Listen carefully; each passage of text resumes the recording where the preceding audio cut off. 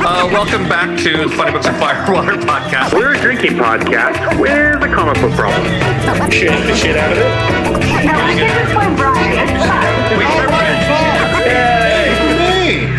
Now that we've cut out pretty much all of that. Yeah. Hey, and welcome to another episode of the Funny Books and Firewater podcast. We are on week 2 of our Pride Month. We are doing this week Killer Queens, putting the sass in assassins. I don't know if that's, I mean, it's like the little subtitle. It's probably not the real official title, but I just keep saying it just to keep saying it. But we have, and I will introduce them this time because I didn't last week, we have our full crew with us. We have Lena, we have Adam, we have Todd, and we have me. I am Brian. Hey, how are you? Yo. Yep. So I know what else to say there. So, my straight voice. So my straight voice. My Broseph voice. this is not the month to be cis, sir. That's how I'm not gonna go there. Anyways. So we have a drink though. We do have a drink for this month. We are switching things around a little bit. We're going to base our drinks off of the month. Also, part of the logic of that being that way we can actually make the fucking drinks and not go poor buying all the 10,000 and like ingredients to do them. So, yes. Because I bought Fernet Blanc, which I've never used again. So yeah. So for this week or for this month's cocktail, Adam, the drink is called Spill the Tea. So you need 2 ounces of Johnny Walker Black, a half ounce of green tea syrup, a half ounce of lemon juice, 1 ounce of ginger beer, 2 ounces of pineapple juice, and 2 ounces of club soda. Now, to make the green tea syrup, you take 1 cup of water, 1 cup of sugar, simmer on the stove. When it starts to simmer, you add in 2 green tea bags. Let it sit for 15 minutes, take it off the heat, let it steep for 15 more minutes, and then take out the tea bags and let it cool down, blah, blah, blah.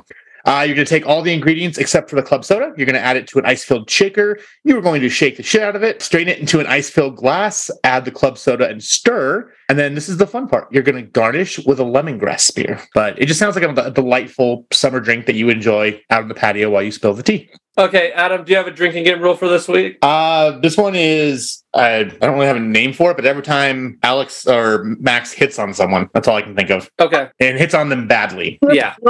That's on them badly. Okay, does anybody else have a drinking game rule? Because that one will fuck you up pretty good. Yeah, that's good. Okay. Small sips. Small sips. Small sips. Okay, well, who wants to start out on this one? I laughed out loud while I read this. Wow. Which I very rarely do. And Show your work. So yeah. So, oh God, where was it? I was so first off, everything with the monk. Every time that they kept calling him Fluffy, and he's like, "Stop calling me Fluffy!" and everything. It's so fluffy. And then when they all get caught at the end, and he's with them, and he's like, "Fuck you." Actually, the part that got me is when they're in the ship flying away from him, and it's like the siren going off, and he's on the screen, and then Oh yeah. they cut the audio, and then he just flicks him off. He's like, "Did you just cut my audio?" He's like, the thing just starts flicking him off. I laughed out loud at that. I thought it was funny. This was fun. I will say that much. There aren't many books that I'm like, okay, like I had fun reading this. And then I actually laugh out loud with when it's supposed to be funny. And so I kind of and I say that because there are some books we've read that are supposed to be funny that I'm just like, no. I mean, Rover Red Charlie was just a laugh riot. So he's going to be at Terrificon this year, and he needs Jesus. He does need Jesus, and I don't even believe in Jesus, and he needs Jesus. You're going to give him a button. I need Jesus. Oh my God! You're going to walk up and give him a pamphlet. I read Rover Red Charlie. When I saw his name, when I saw Mitch post about him, and I was just like, holy crap. Like, well, I so hope you get to be his tour guide, his handler. No, we're good. Well, though he will probably need a handler because he is such a big name. Yeah. Well, no. Actually, I'm not working this year at it. Oh, really? Yeah, I'm just gonna go as a attendee and get my picture with Jonathan. As a muggle. I know. I'm gonna go get my picture with Jonathan Frakes. That's really the only reason I care. Oh, gotcha. Because I really hope whoever they hire to be his handler is named Jesus. That'd be funny. Jesus. Right, because Garth needs Jesus. I was like, what? Come on. It's late. It is That was a late. spelling I'm 2 joke. hours ahead of y'all. I'm like so out of it. But anyway. Adam, you were this. Huh? Go ahead. This this book, like I said, it made me laugh out loud. I thought it was funny. I enjoyed the fact that when they got to Calliope, was that the name of the first one, the first like place they went?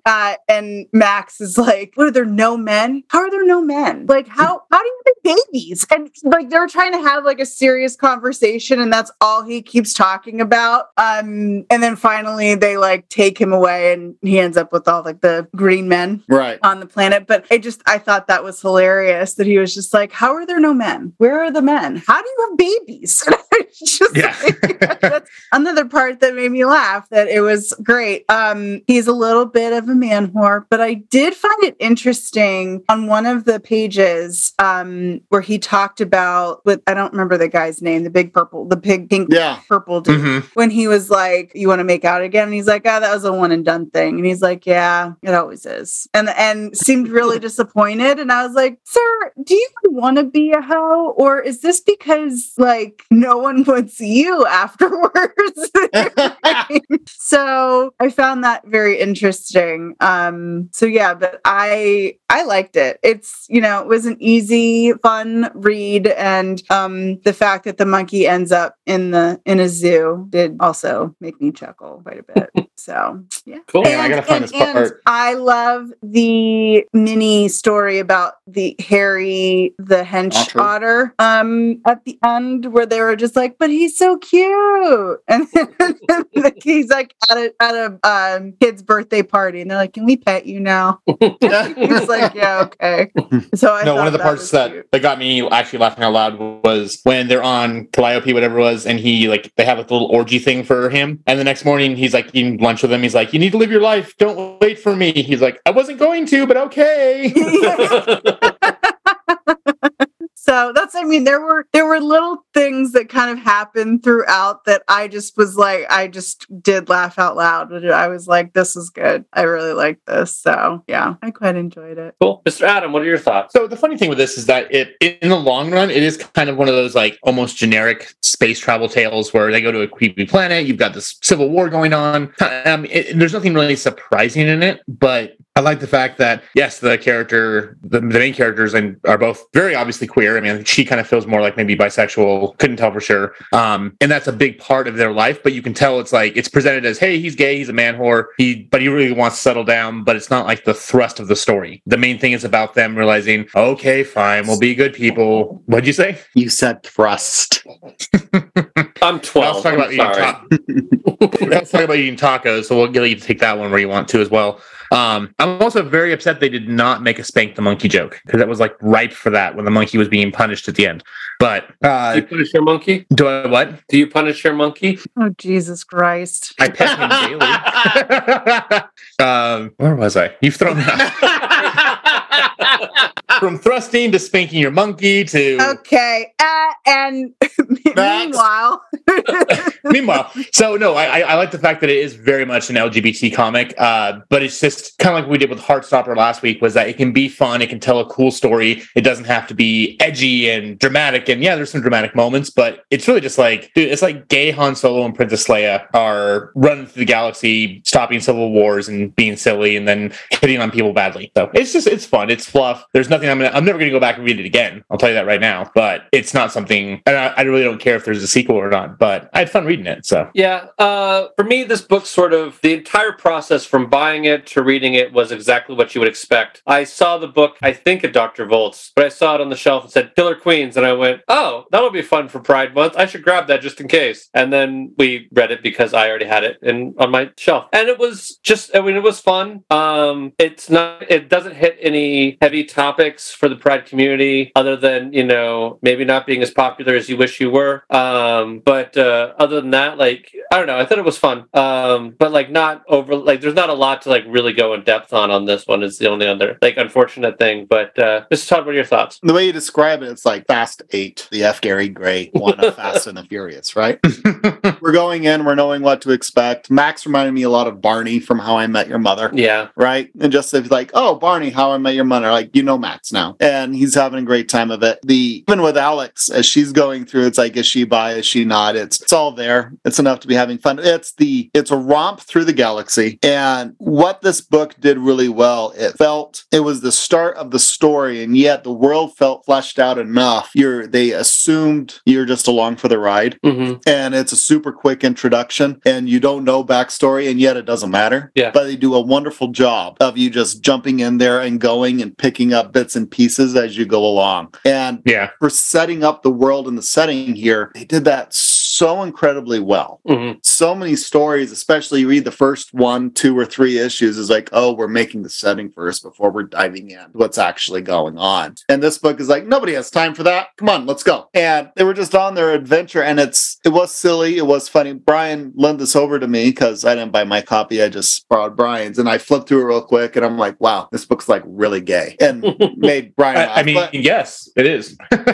yeah, right? He's like, oh, this book really gay. I'm like, yeah, this book's like really gay, but it's hilarious. Had a good time. It touches on like the tropes of Star Wars in some of the ways, or even Firefly in some of the ways, but it just keeps going. And it's you've got 2 characters that are going from one adventure to the next. They've been on many before, there's many to come, and here's just a quick visit with them as they go. And yeah, I mean, with the world building and the setting, I mean, Lena, Adam talked about how funny it was and everything in those characters. What I was really impressed with is how it was such a quick snippet in a world that felt much larger, richer, and very well established, with very little runway to be doing that. And between the art and the storytelling, bravo, because that's hard to do well, because most don't. So that's where it had me really impressed. The art was fun. It had very much of a Buck Rogers of the 40th century go on, a little bit of that aesthetic going on, and it just borrows winks here and there, but it's its own thing. And bitching about like, this prison's like an MC Escher, so many stairs, come on. So you've got these nice little moments. It's quips done well is what it's going through, and it's a world established astoundingly quickly, and you just go with it, and that was fantastic. So it is in Pride Month, and it's absolutely a Pride book. There's no question about it. But how the story structure was put together, formed, and put out, very impressive. This was, editorially wise, is top notch.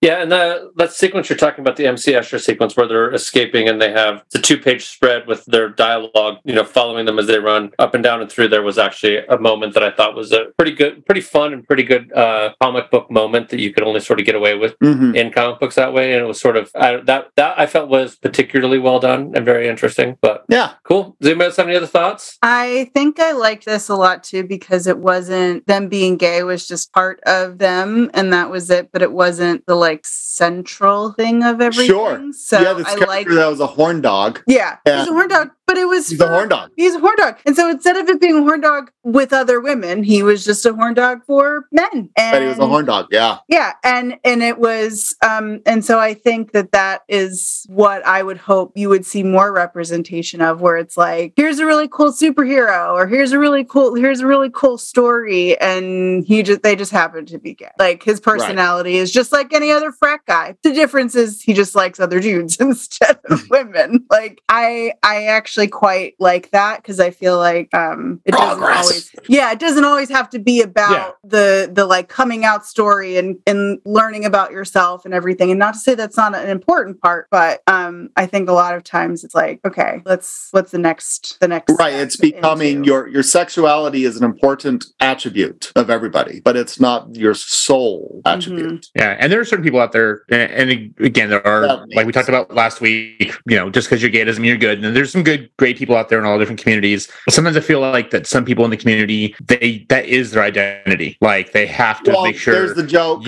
Sorry. Well, there's the joke. How do you know someone's into CrossFit? It's like, because they've already told you. Yeah. Yeah, same thing with atheist and vegan.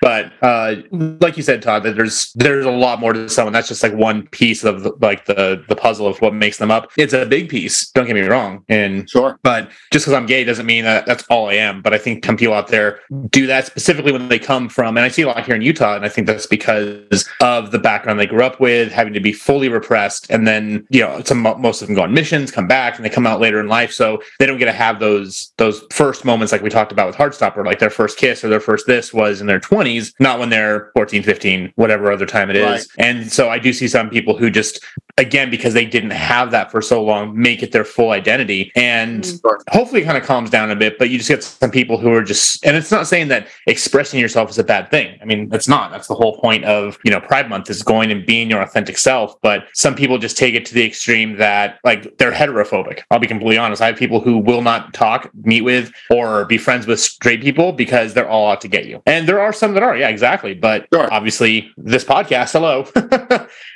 got some amazing allies and friends on here who I love dearly. But I don't know. Every extreme is generally always wrong. Like, don't you go too far to the left, too far to the right, too far gay, too far straight. You go too far gay and you loop back straight again, as we learned from Will and Grace. But I don't know.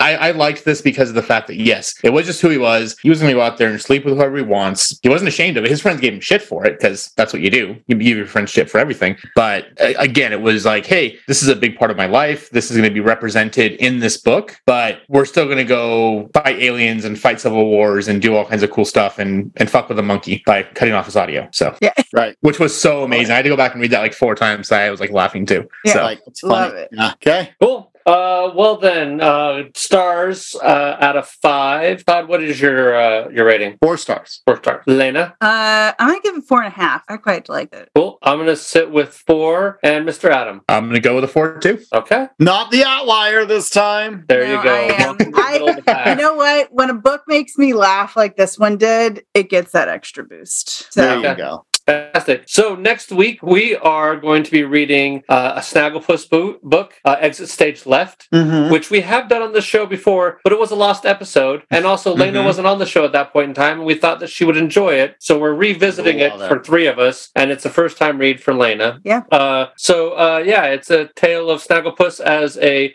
Broadway writer in the 1950s. McCarthyism. There is definitely there's a few different writers that are their stories are sort of similar to what Snagglepuss goes through in this book.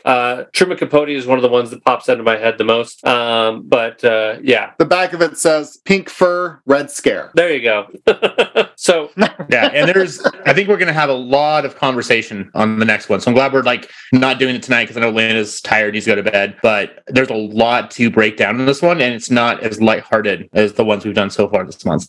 true. It's a very much a historical book that deals with, unfortunately, like part of the American past that was not the greatest representation of the country, not unlike some of what's going on now, but that's a totally different issue. Or like back in the 1800s or back in World Yeah. War II. So basically, it's the country, the history of the country. So Yeah. Yes. Okay. The country is based Sorry. upon the idea of improvement over time. And sometimes there are some steps back. This was something we had to improve from. Yeah. And may have stepped back into. But anyway, I also just think it's fun every time, like, I talk about this book and people are like, wait, like Snagglepuss, like the Hanna-Barbera Snagglepuss? I'm like, yes, that's Snagglepuss. And it's amazing. it's an amazing book. Spoiler alert, most of us really liked it. One of us hasn't read it. And I'm we hope we'll excited really to like read it. Yeah. Yeah. So, yeah. anyway, that will be next week. And then just finishing off our month, we're doing a book called Bloom, which will be the end of our Pride Month. So, does anybody else have anything they want to add? No, I think that's pretty good. I think we got it. Go twice, sold. Okay, well, thank you everybody for joining us, and we will see you all later. Bye. Bye. Bye. Still should have had a spank in the monkey joke.